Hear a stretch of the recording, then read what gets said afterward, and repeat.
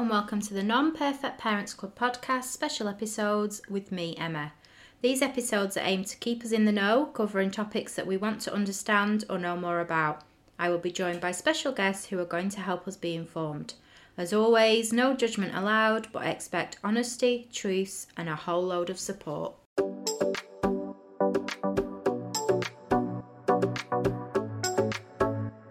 Hello and welcome back to the Non-Perfect Parents Club podcast, Season 2. Today I'm joined by Joanne, a mum and GP who is here to share her knowledge with us on a variety of topics with regards to her work. Hello and welcome, Joanne, to the podcast. Hi Emma, thank you very much for having me on. You're welcome. The floor is yours. It's over to you. Thank you very much. So thank you for having me. It's really exciting to come along and do what is my first podcast. So quite an exciting experience for me, and it's lovely to be able to do it talking about something that I feel really passionate about.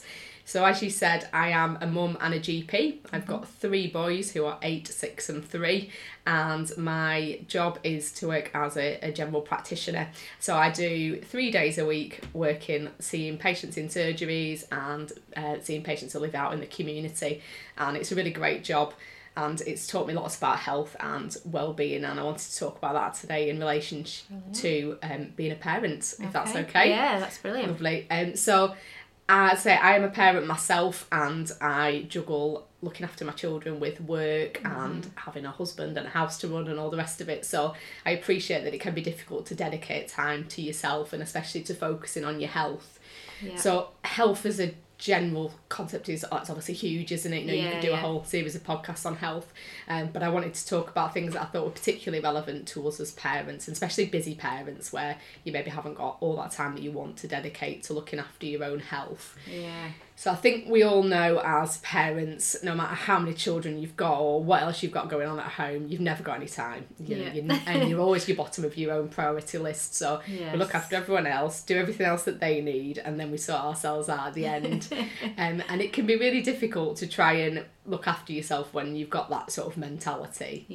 So I try to think a bit about it as looking after yourself in order that you can look after the people that you need to look after. And it's really easy to say that, isn't it? But not necessarily easy to do. But I think good analogy is you can't pour from an empty cup. So you've got to kind of fill yourself up, charge your own battery, and then you're good to look after everyone else. But as we all know, in reality, it's not quite as easy as that. So some of the things I want to talk about are really simple, like to the point where you think, I'm not really sure you need to be a GP to talk about that, but possibly things that we maybe don't think about that we could do, and also some like easy wins as well, because I think we're all for the easy wins, aren't we? Definitely, Kind of like the equivalent of chucking the tea in the oven and doing it itself. So it's something that's really important to me, because I've had times when my health hasn't been very good for one reason or another, and I've noticed that if I've been able to do certain things, it's really made a difference. So I wanted to kind of highlight those. So health, I think of as sort of separate in 3 different areas, but ones that are like really linked together as well. So your physical health, your mental health, and then your emotional health or your well-being. And it's really hard to have all 3 of those good, or your health if one of those isn't quite right, if that makes sense. So they all link in together, and something that impacts on your physical health will no doubt impact on your mental health and your emotional health as well. So it's when you're trying to improve your health, it's thinking about things that kind of tick all those boxes, really. Generally speaking, it's much easier to prevent an illness than it is to cure it once it's come. So I'll talk a bit about things that we can do for preventative healthcare, and things like screening as well, which I know is a topic you've got lots to say on, and so it'll be good to have a chat about that later. So the first thing I'm going to talk about, which seems like a bit of a daft thing to talk about on a parenting podcast, but is about sleep. So I think as a group, parents don't get enough sleep, it's fair to say. And it really depends what your situation is. So I'm sure you've got a lot of parents listening with children of all ages and different sizes of families. If there's any parents of newborns out there, they'll probably want to punch me over the podcast here when I tell them to get some more sleep. It's that danger word, isn't it? Absolutely. But then you might have parents of teenagers who are getting loads of sleep and think it's fine. But I think as a population, I would say we don't get enough sleep. I think the life has changed a lot for people over probably decades now, realistically, in terms of sleep, and it's probably not something that we really focus on. Well, there's a lot of evidence to say that not having enough sleep in the long term can make you more at risk of developing certain health conditions, so related to things like heart disease and dementia. And I think not so much thinking about the longer term, because I think on a daily basis we don't really think about what life is going to be like in 20, 50 years, do we? But thinking about the here and now, I think we all know that we feel better when we've had enough sleep, and what an impact it can have on our health as a whole if we're not getting enough sleep. And the easiest thing to see is how it impacts on your emotional health, isn't it? How you're feeling fed up, you're a bit irritable with the kids maybe.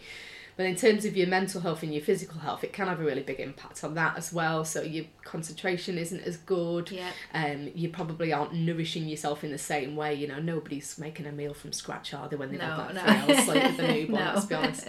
So we'll be reaching for all the kind of wrong things, if you will.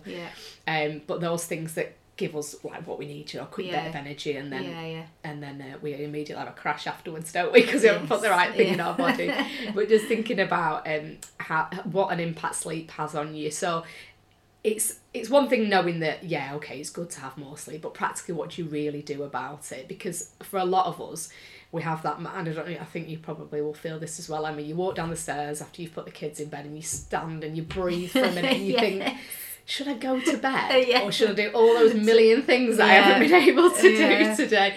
And it's that real tussle, isn't it? Like internally. It's like a internal battle, isn't it? Absolutely. What do I do? And you think, do I talk to my other half? Do I sort all the washing out? Do I answer all my WhatsApps that I've ignored all day? Or do I go and get in bed? And it's obviously really situation dependent. You know, if there's some things that night that you really know you've got to do so that everyone's settled for the day tomorrow, then fair enough.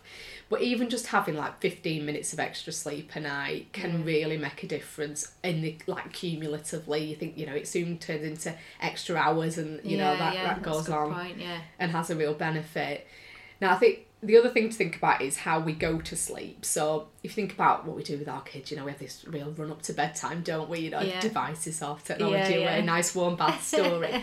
But then we think about ourselves, and especially that kind of evening that we've just been talking about there. So you might sit down on the sofa, put something on telly, have a look at your phone, maybe have something to eat or drink. All of those things are going to keep us more awake. None of the things that we would sort of do for the kids, but something that we think... that's a really good point. You just kind of reach for it, don't you? You might have a glass of wine or a bottle of beer or something. And that's all, you know, totally normal, isn't it? But probably not particularly good for like leading you into a good sleep. So phones is probably the worst one. Nothing more stimulating than scrolling through on your phone. But if you're going to do it, I would say set yourself a bit of time in the evening where you say, right, this is kind of my bit of my evening now, and then after that I'm going to go up to bed. So kind of try and wind down, so like dim the lights a bit, maybe not something decaf if you're going to have something to drink, nothing too heavy to eat. But then when you go up to your bedroom, try to keep your bedroom just your bedroom or any other business you do in your bedroom, but no tellies, no phones, nothing like that. And just try and sort of like a bit like a plane landing, you know, you can't just suddenly come down from the day and be asleep. Just let yourself gradually ease into sleep, because the quality of your sleep is as important as the quantity, really. So if you can get off to sleep nicely and then have a good few solid hours, it's great. And obviously we've all got little people that are probably waking us up through the night as well. But if you can try to get off to sleep, that can be a really good start. I'm terrible for thinking about lots of things when I get into bed, so I'll think, I must do this, or I better not forget that. So a useful tip is to have, depends if you live in the 90s or you live now, but either a pen and paper or your phone, I guess, because you put it on notes. But jot it down, so then you can kind of take it out of your brain and you don't have to think about it. So you can have like a little to-do list for the next day, but it's not in your brain, and you can just let yourself ease off a bit more. And then another thing that's quite useful is trying to kind of set your sleep time, so as much as you can. Obviously we know that parenting life things just come along, don't they, and unsettle things, but if you can try and go to sleep and get up at roughly the same time each day, that really helps your body's natural sleep routine. So you might be a bit like me, you know, we get woken up by our 3-year-old whenever he decides to wake up, but as he's getting a little bit older, it's getting a little bit later, and now I'm finding that I'm actually setting an alarm to get up at like a certain time, and it does feel better, I think. And if I deviate from that, like if I have a little bit extra a weekend, sometimes I wake up and feel a bit worse for it, weirdly. So that's another good habit to get into. But sleep is really difficult. definitely good if you can get a bit more, even if it isn't just little bits. If you're someone with really little children and you think sleep at night just isn't really an option at the moment because it's so broken with feeds and whatever else baby needs, listen to that advice of sleeping when they sleep in the daytime, you know. So generally speaking, it's good to have you sleep in kind of one big block at night time. But if that's just not going to happen for you, then if they are going off for a sleep in the day, then take advantage of that.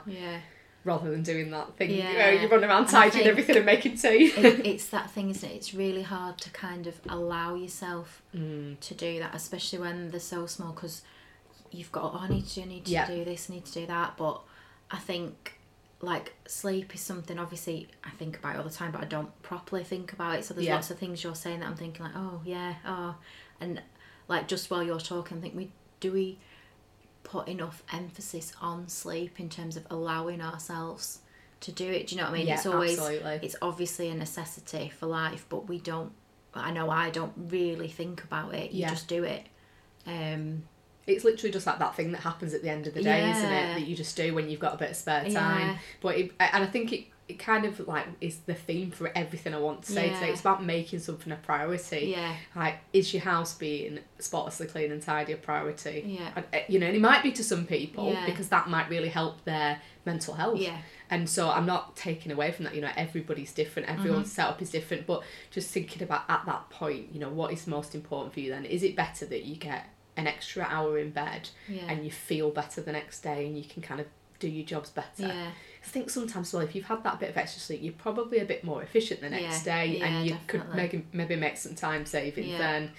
And I always find as well, I'm much more patient with the girls, and it it changes the day a lot of the time, doesn't it? Like, if I'm tired and grumpy and, you know, it's just, it doesn't really work out, does it? No, absolutely. And how often do we look at our kids and think, oh, they're so grumpy because they've not had enough sleep? I'm sure they're looking at us and thinking, she's so grumpy because she's not had enough sleep. That's it. Even though it's their fault. 100%. Yeah, definitely. But yeah, something to have a bit of a think about. That's my top tip. There's absolutely loads of podcasts and books out there about how to sleep well, or about the impact of sleep. And I think, it's a bit of a interest of mine at the minute. New Year's resolution to get more sleep. So that was the first thing that I wanted to talk about. And then the next thing was about, it again sounds like another simple and really basic thing, but it's about like what our nutrition is like, and particularly our water intake. So again, lots of evidence to say that our concentration and attention and things is impacted by not having enough water. I think it's really easy to get to the end of the day, isn't it, and think, I've had a couple of brews and nothing else. And because no one's ever got time to go to the toilet, you're not wanting to throw loads of water down your neck either, are you? But really important to drink plenty of fluids to help with your body's function, but also your brain's function as well. And also that will in turn sort of help with your nutrition. So if you're someone like me who loves a snack, it can be a lot easier to have just a big glass of water first and then see if I really am hungry. But that can definitely be a benefit. I'm looking at our nutrition. I don't like to call it diet because I think that just makes you think, doesn't it, of not eating things you want to eat, but how we nourish ourselves, so what we're putting in our body. So I think we spend loads of time thinking about what we give our kids, but maybe not that much time thinking about what we give ourselves. I can think back to my eldest being a baby, and he'd have gone to bed and I'd be like stewing fruit in the kitchen at like 10 o'clock at night and freezing it in ice cubes. This before I discovered pouches, obviously. No, this is my first. I remember, I was the same. And then I'd be having like a piece of toast for my tea because I didn't have any time. But really important to think about having, 3 meals across the day and of some balance. What a good meal looks like to one person is different than what it looks like. So it depends what you like to eat, what you can eat, what your budget is, loads of different things. So, but your nutrition can directly link in with your family's nutrition as well, and again depends what your kind of setup is. We've had different periods as a family where we've maybe fed the kids earlier on in the day and then eaten ourselves in the evening, and we're really trying now as our children get a bit older to try and eat as a family, mainly because I got so irritated with trying to make 2 different meals and having my tea at 9 o'clock at night. It just started to feel like a real bugbear. So this is something that we've really tried to do, and we've tried a meal box, like a delivery meal box, and that's worked really well for us. it's not for everybody, but it's been really nice opportunity to cook one meal that you all sit down and eat, and that I've made the kids pick. So I'll show them the app and say, right, you choose what we're having, and then I feel like they take a bit of that responsibility on board then, that they've said that's what we should have, so they've got to try it. And don't get me wrong, some of them have pretty much straightly gone in the bin, but they've really tried some new stuff that's been really good, and it's been dead nice to sit down as a family as well. And I guess the kids learn from us, don't they? So if we're showing them that what you do at mealtime is you sit down and you try everything and you play, and then, you know, that's a good eating habit, isn't it? And just a nice time as a family as well, to have a bit of a catch-up after a busy day. It's always a good time for like conversation, like say, catch up on your day and stuff, isn't it? We all try and eat together and sit round the table together, and we've always done that. That was just one of my things. I just like that connection towards the end of the day, and then after tea we all go wherever, you know, like to wind down and stuff. So it's really nice, and I think we've really noticed that as a family over the last few months of, you know, really making a conscious effort, and it has made a massive difference. So yeah, definitely advocate that as a good thing, and I think it just makes you think more sort of about that meal, rather than, like, you know, it being about what you put in on that plate, rather than it being, you know, just like a means to an end of just having something to keep you going. But there's still always a place for beige food, in my opinion. When you've got kids, there's always a role for chicken nuggets and fish fingers. They will need to be called upon time and time again. So it's not always going to be perfect, and you're not always going to have a plate full of veg, are you, and all be sat down together. But introducing it into a routine, I think, is really nice, and really helps you make sure you're getting nourished as well at the same time. So the next thing I was going to talk about was activity, and this is my swap word for exercise, because again, I think exercise just makes you feel miserable, doesn't it, straight away? So depends what it is that you like to do. You know, if you're a very active person and you're wanting to improve your health, you might want to think about trying new things or pushing yourself in things you already do. But if you're someone for who activity is just really something that you just don't get into for whatever reason, then it can be thinking about just really small steps. And this can be something that you can do with the family as well. So encouraging the children to be a bit more active, and, you know, them seeing you as a role model, and then making it more fun for you as well. So it depends what you like to do, really. There's lots of good things for people who are into walking, running, jogging, running, whatever you want to call it, really, like your couch to 5Ks and your park runs and things. But then your leisure centres tend to have loads of different activities as well. Sometimes the barrier for people, I think, can be the time, but also the cost of it. You know, some of these activities can be really expensive. So if it's literally something that you're wanting to do that can fit in around your family and doesn't cost anything, then things like YouTube, there's so many different, like, you know, it's that kind of Joe Wicks vibe from lockdown, but there's loads of things on there that can be done to just get you active for a little bit. So just get you sweating a bit, your heart pumping a bit more, can really improve your heart's health, and has a massive impact on your emotional and your mental health as well. So the advice would be to do 30 minutes 5 times a week, which for some people would seem like a massive leap from where they are now. So certainly don't think, if you're someone who doesn't do much activity, that's where you need to be at. Just trying to incorporate little bits in your day, even if it's like 10 minutes dancing around the kitchen with the kids after you've had some tea. Yeah, that's it. I mean, that's something, like, my followers that follow me on like Instagram and stuff will know, like, we have a kitchen disco quite often. We always have the music on and dancing about.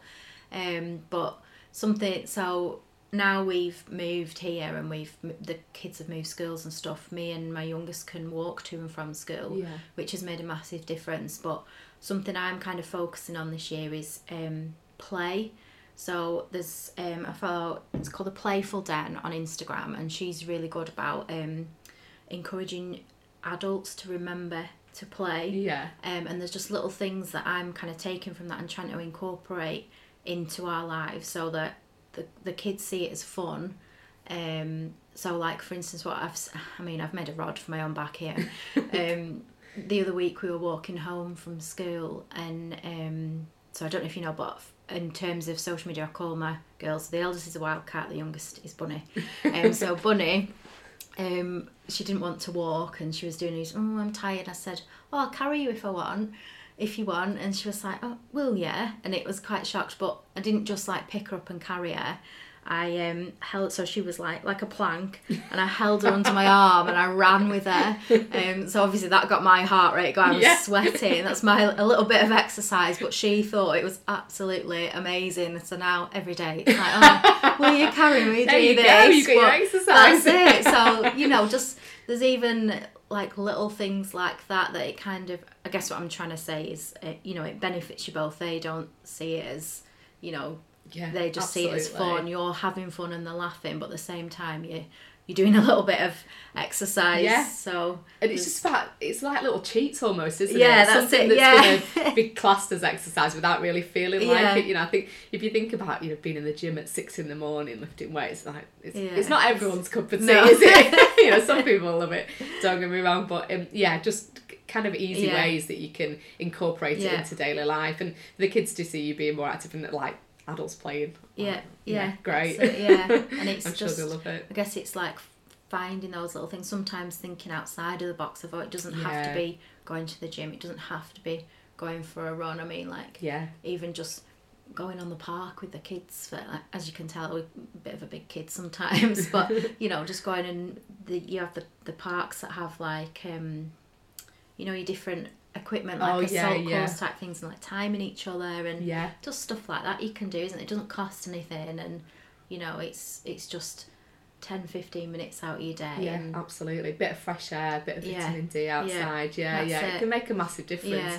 And if that's where you're starting from, you get your confidence with it. 'Cause I think that's important, isn't it? That if you're trying to form a new habit, you need to enjoy it, and you want it to be something that you actively want to go and do. And if you go and have a good experience like that, where you think, oh, that was really good and I felt good afterwards, and the kids enjoyed it, you're more likely to try other things, aren't you?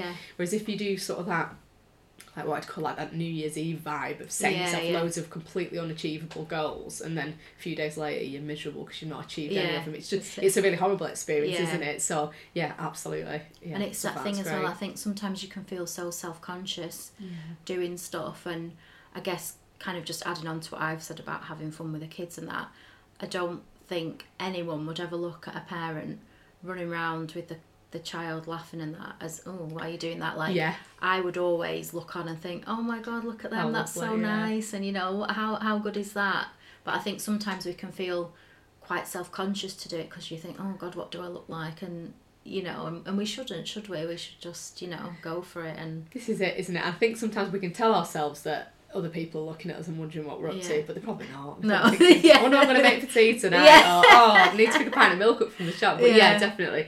I got into running like quite late in life when I met my husband, and his family are quite keen runners, and I would never have dreamed of going out for a run before then, and it was only because I had like good role models and good examples. But at first I used to really worry about what I was wearing and did I look silly and I was all sweaty, but once you start to enjoy something, all that kind of fades away, doesn't it? And I think it's really good for your children to see you doing that as well, and seeing you enjoying it. And then my little boys are always asking if they can come for a run with me, and one of them's nearly faster than I am now, so it's getting difficult. But it's nice to do together as a family, isn't it? And I think anything that you can kind of incorporate something you want to do for you whilst benefiting the family is a bit of a win, isn't it? Definitely. Time wise. Great.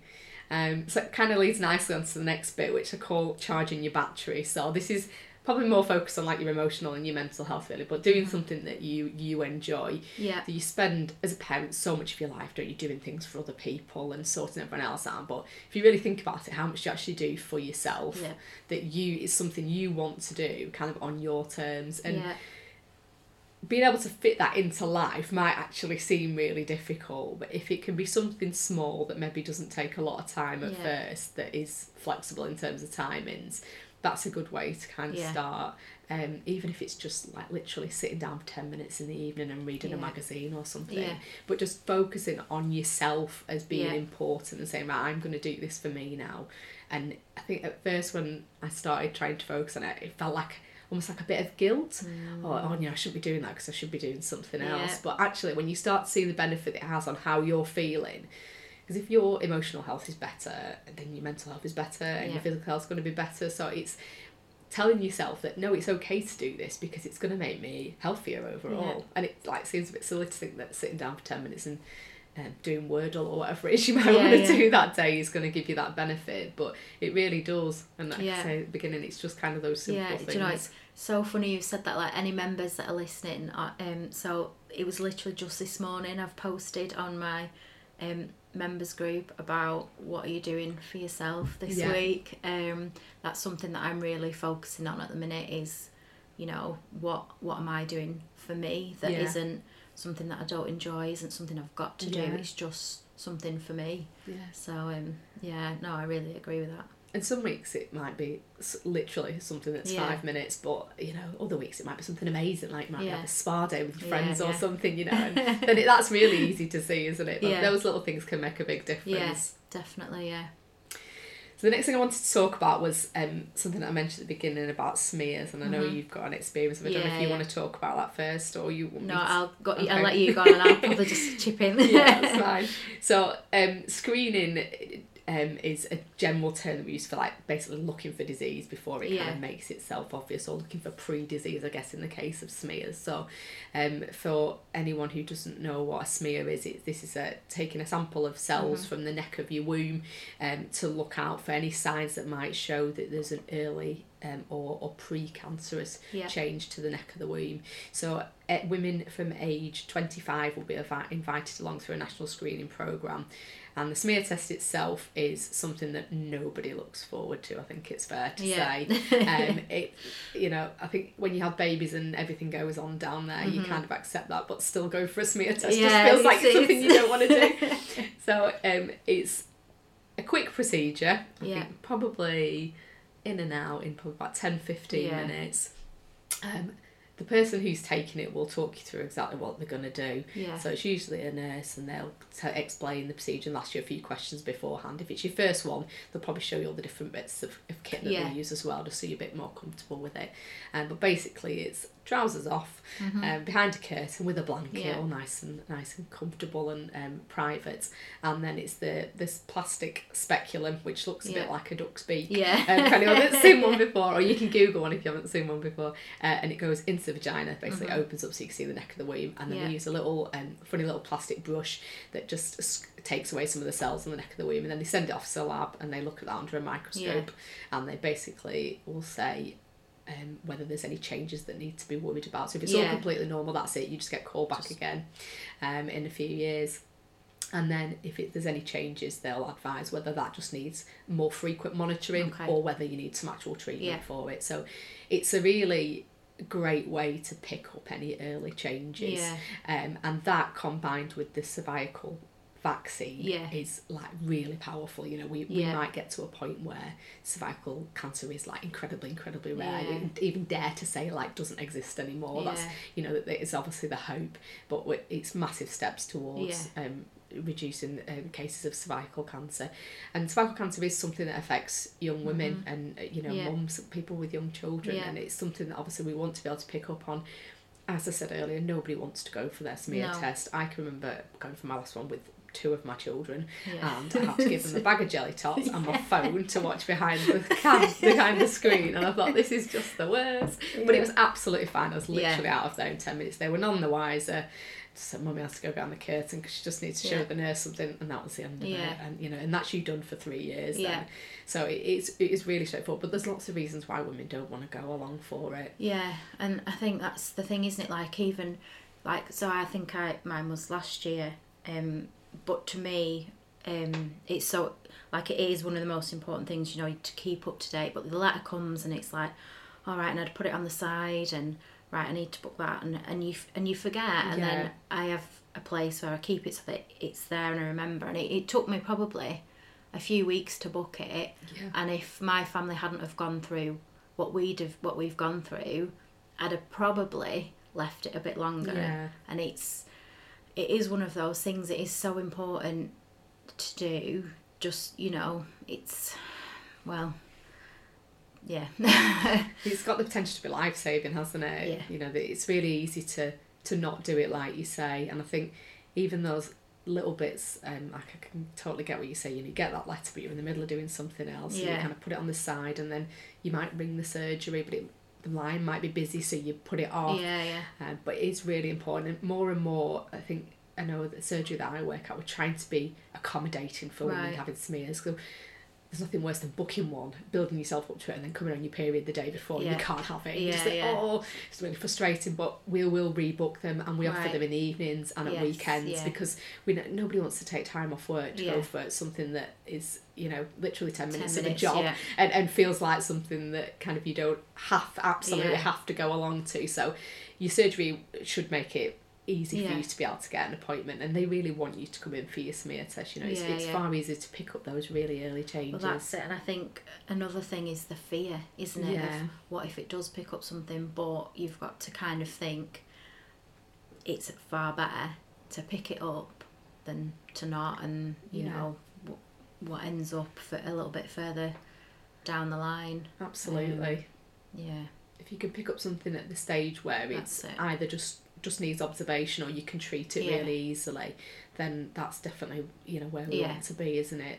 There's lots of reasons why women don't go along for it, and it's hard to kind of break all of those down in a generic way. You know, someone might have a really specific reason why they don't want to go, but what I would say is, if you're worried about it, speak to your healthcare provider, whoever that might be, you know, your nurse or your GP, whoever you trust and feel comfortable in speaking to get some reassurance, and to have those questions answered. You know, no healthcare professional would mind you coming along, having a look at the equipment, talking through the process, not even having the smear there necessarily if you didn't feel ready for it, but just taking the time and just, I guess, giving yourself all the information you need to make that decision as to what's right for you.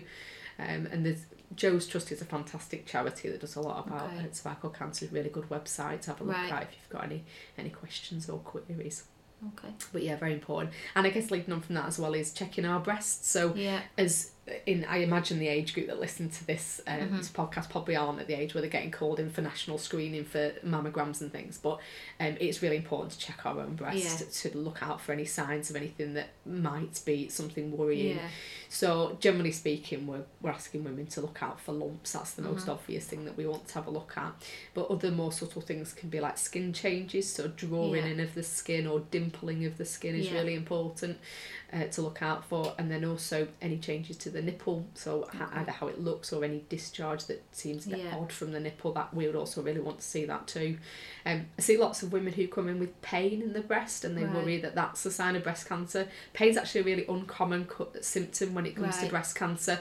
Not to say that it's never related to it, but it's definitely not one of the common ones that we see.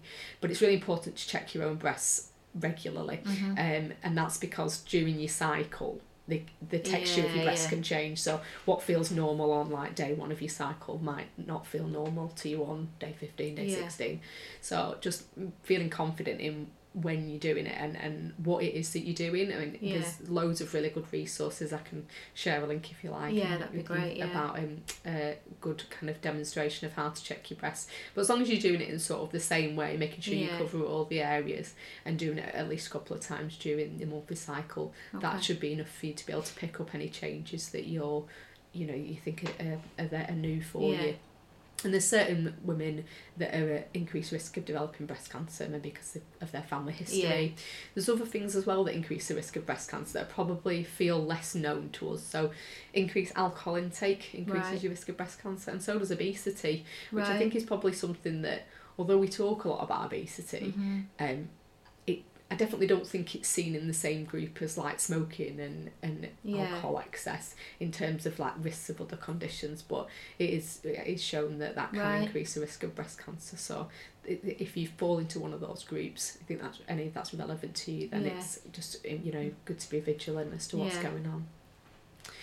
So that was our screening. So the last bit I wanted to talk about specific to mums was, parents, any dads out there, was parental mental health.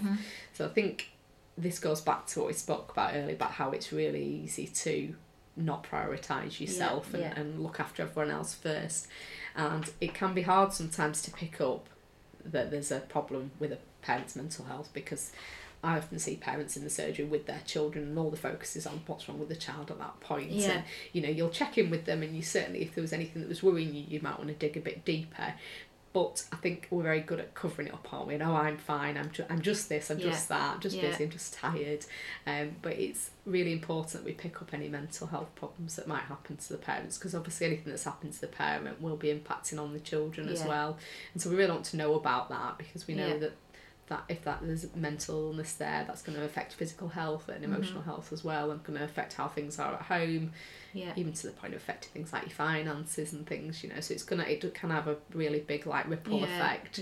So it's really important that a parent feels confident in speaking to somebody about their mental health, whether that is going to see your GP, or whether it's more mentioning it to a friend at playgroup one day, or a family member. But whoever it is that you speak to, just really important to be honest about how you're feeling, and then be able to get any help that you might need. There's loads of web-based help, loads of good NHS websites, and Mind is a really good website for mental health. So there is lots of help out there, but that first bit of recognising that there's a problem and asking for help is what's really difficult. But being mentally unwell is as common as being physically unwell, and it's so taboo, unfortunately. Well, that's the thing, isn't it? I think, because obviously I do a lot around mental health. I struggle with mental health, and so I talk about it quite a lot. And I think there is still such a big stigma around it, and I know the one thing that kind of gets repeated to me is people are kind of scared to open up about it because they're scared they're going to get the children taken off them.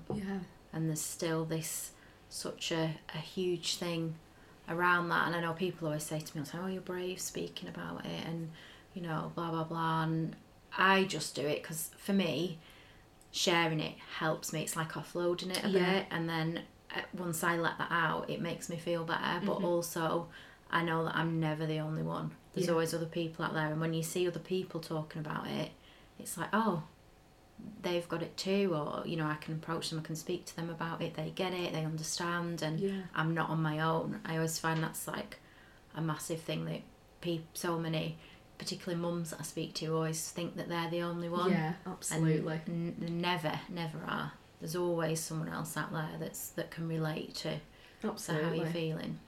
And I think part of what we can find difficult is that a lot of what we see is people's like best version of themselves, isn't it? So you know, you're looking at social media, absolutely, and you know, social media's got so many positives. But for me, this is one of the areas where I think it's got real potential to cause harm. That we look at what everyone else is up to and how perfect their life is and how they're doing everything right, or so we think, and we compare our current self to that, don't we? You know, we're sat with, you know, not brushed your hair, not brushed your teeth, not got dressed. You know, you're absolutely right in what you say, that there will always be someone else out there who's been through something similar, or who's going through something similar. And it is really brave in speaking up. I absolutely agree with that. You know, you've probably made a massive difference to a lot of people who haven't yet been brave enough to do it. By doing it, they'll see you as a really positive role model. I hope so. I'm sure I think it's really important to speak around our children as well, because it's important that and I definitely think there's more recognition and a lot more being done in schools, which is fantastic. But I think for them to know that, you know, it's just another way of being ill, isn't it? You know, it's like being physically unwell. And knowing that they can recognise that in themselves as well, and say, oh, you know, I don't feel very well. It's just recognising the different emotions and knowing that they're normal to feel, and it's more like finding a way of coping with them or dealing with them. It's absolutely. You know, so many of the adults I see who have mental health problems had those problems in younger life, but they maybe just weren't recognised, addressed. You know, they didn't understand them. For you know, however it was that they didn't come to the front to be kind of dealt with at that point. But it often means that it can be more difficult to manage in later life. There's an awful lot to unpick there. But there is loads of support out there for mental health, and I say it's really, you know, if you can fix that, you can make other areas of health better as well. Fix that, sorry, that makes it sound really easy, doesn't it? But more what I'm meaning is if you can provide support and you know, and improve things. Well, that's it. Like, I know myself, I've had anxiety for a good few years now, and I've done a lot of work to kind of get to the point where I'm at today, but it got to the point where I was noticing other health issues that were because of my anxiety, and that's where I said, right, I can't can't do this anymore. I don't want to feel like this. And that's when I started my little journey, if you will, of kind of getting on top of things and finding ways to manage it. But it does overspill. It can start off small, and if you don't deal with it, it does just kind of snowball up, if you will, and it will, like you say, into other areas of your health. Absolutely, yeah. It's so important to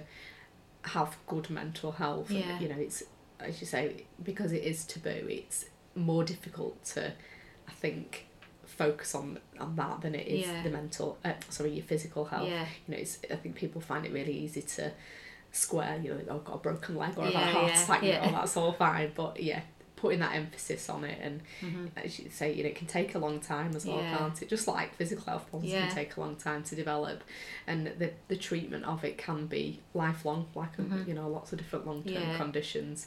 So if you can start that early, and you know, we'll all always have stresses in our lives. Yeah. If we can start early and kind of get the tools that we need to promote our mental health, you know, we'll find out what works for us, then it can make things a lot smoother in the longer term. And that's it. And I guess it's, like you mentioned before, it's promoting that to our children as well, isn't it? Of like different ways, you know, I mean, because of what, like my anxiety and stuff, I do a lot with the girls around emotions and mental health and stuff.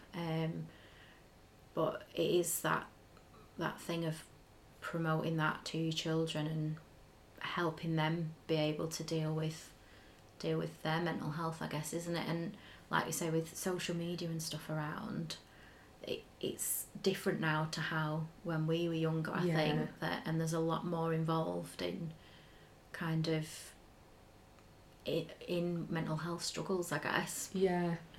And I guess there's positives to come as well, isn't there, out of social media for our children, totally, in terms of mental health, because there'll be people on there talking about it, you know, there's lots of people, you know, a lot more. You think Prince Harry talked about his mental health, didn't he, quite recently, and so you think hearing for our children to be hearing people speaking openly on platforms like social media is great. But you're right, as a parent, it is really scary, isn't it? I don't know how old you were when Facebook and things came. I think I was at uni, and I just remember it was like, it's almost been like a switch has been flicked in that kind of time before in times. It's so different, isn't it? Yeah.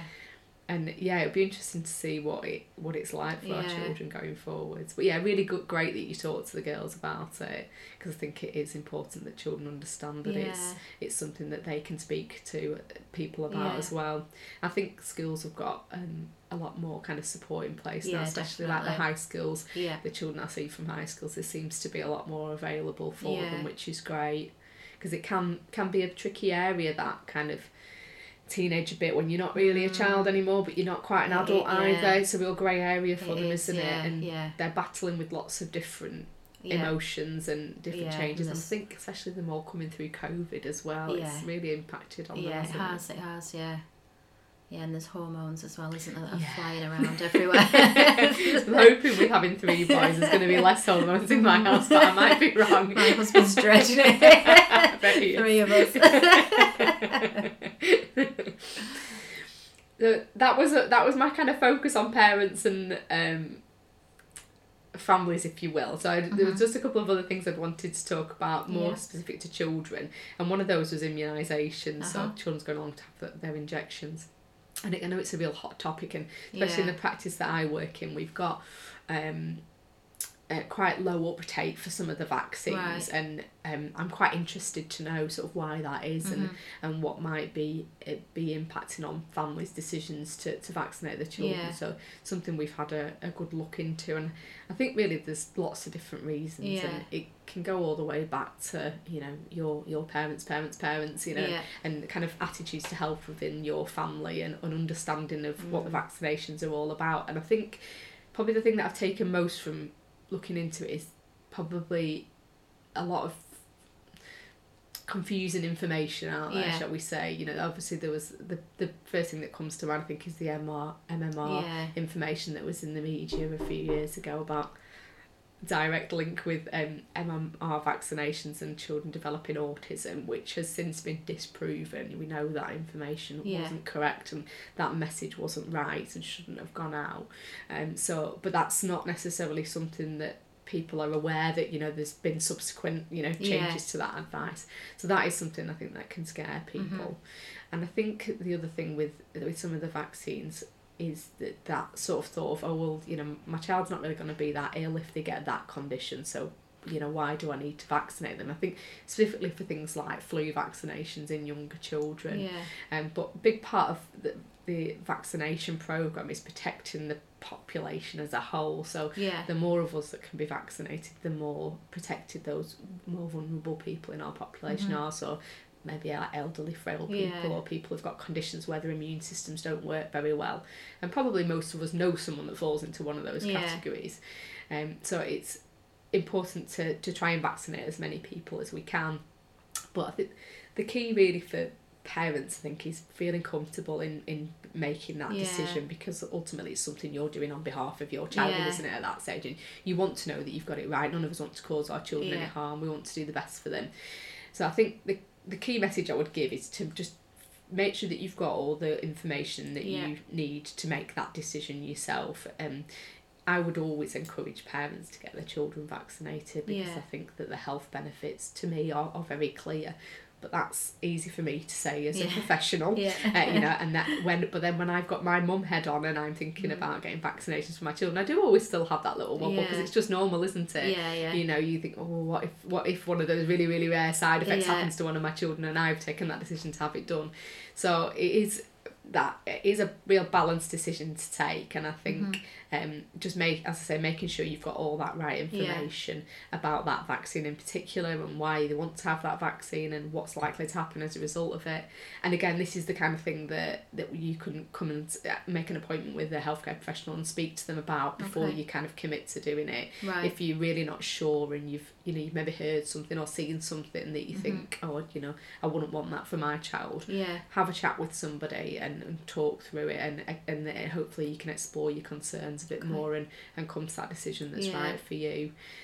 You know, the vaccines, there's obviously some that have been out there for a really, really long time. We've got lots of information about those. We can give some of the newer ones, maybe a bit more difficult, like the COVID vaccines, obviously not been around for so long, but we still have got a lot of evidence that we can give to our parents to help them make that decision for their children, and ultimately keep everyone as healthy as we can for as long as possible. Cool. So that was my list of top tips, really. But I'm happy for any questions if you've got anything or anything you wanted me to talk about. I always do this, and I never have anything on the spot, and then it'll go, and I'm like, oh, I should have asked this, should have asked this. I don't think so. I think maybe with regards, like you say, about if you wanted to chat to someone if you weren't sure and stuff, like, is that kind of a thing at most practices, or just, you know, like in terms of, so when you're trying to ring up for an appointment and stuff, it's obviously quite tricky and very busy and stuff, and I think for me, I would feel like I was kind of taking up time that was needed for someone else with an appointment. Do you know what I mean? So like if I want, and I don't think I'd be scared to ask for the advice, but I'd feel like I was putting on the nurse or the GP or whatever when I was just wanting advice. Do you know what I mean? Yeah, I do know what you mean. Yeah. But I certainly, as a GP, I wouldn't feel like that was a waste of my time. I think it depends on what the topic is that you want to talk about. I might feel like there was someone better in my team that could talk to you about it. But who, say for example, if it was about your smear, the process of having a smear, I might say to you, do you know what, my nurses do these every single day. You might be better talking to one of those. If it's vaccinations, again, you've got teams in your practice who do that. You can, you know, it may be that it's worthwhile speaking to one of them. But as a GP, we obviously know this information. We're trained on it, and we can have conversations like that. If you think, Emma, like say you wanted to come in and talk to me about having a smear because you just weren't sure, but you decided that you wouldn't because you didn't want to waste my time, so you didn't come for your smear, and then a few years down the line something happened and you had cervical cancer, I would have far rather spent 10 minutes, 20 minutes, an hour talking to you about having a smear, to have encouraged you to have gone for one, to have prevented that from happening. So yes, GP surgeons are busy, absolutely can't deny that, but what I'd say two things that we don't mind seeing are, one is children that parents are worried about. Never mind seeing a child whose mum is worried. If a mum is worried about a child, there's something to be worried about, because you know them best. And even if I see there's nothing better than seeing a child coming into my surgery and bombing it around the room, because I know that they're probably okay. Right. But I'm more than happy to see that child and reassure that parent that at that time I don't think there's anything to worry about. But the other thing is preventative care. I think a lot of what I see, I can't deny, is people who've already got an illness and were trying to manage it. But if my surgery was full of people that were wanting to take steps for like preventative healthcare and doing things to improve their health, then in a few years' time I wouldn't be seeing nearly as many poor people. So it's definitely worth taking that time. But I know what you mean, and I think even just the you finding time in your day as a patient to come along and have that appointment. But I think now surgeries are certainly trying to be more accessible, so things like telephone video appointments, a lot have got like messaging services set up where you can have like a text message conversation, stuff like that, even if it's just sending some really useful links and saying, have a look at this website, this PDF is really useful, to give you some information, and then if you've still got questions, then coming back and having a proper appointment. But I would really encourage people to kind of take that as an offer. Promoting good health isn't just about dealing with the illness once it's there. Oh, bro, no, that's really good to know. Thank you. You're welcome. I don't think I've got any other questions. Okay. Anything else that you want to start on the end, or is that everything? No, I think my take-home message would just be, as a parent, prioritise yourself a bit more. Think about what's important to you, and think a little bit about your longer term health and what little steps you can take now whilst you're busy with everything else, just to make yourself feel better from in a health point of view. And get your smears and check your boobs. Yep. There we go. Thank you for listening. If you have enjoyed this podcast, please share, follow and or review. If there's any topics you'd like to see covered, please just let me know. You can get in touch with me by my email or on my Facebook or Instagram page. Thank you, Joanne, for joining us and sharing your knowledge. Keep your eyes peeled for our next special episode, and I'll be back soon. Bye.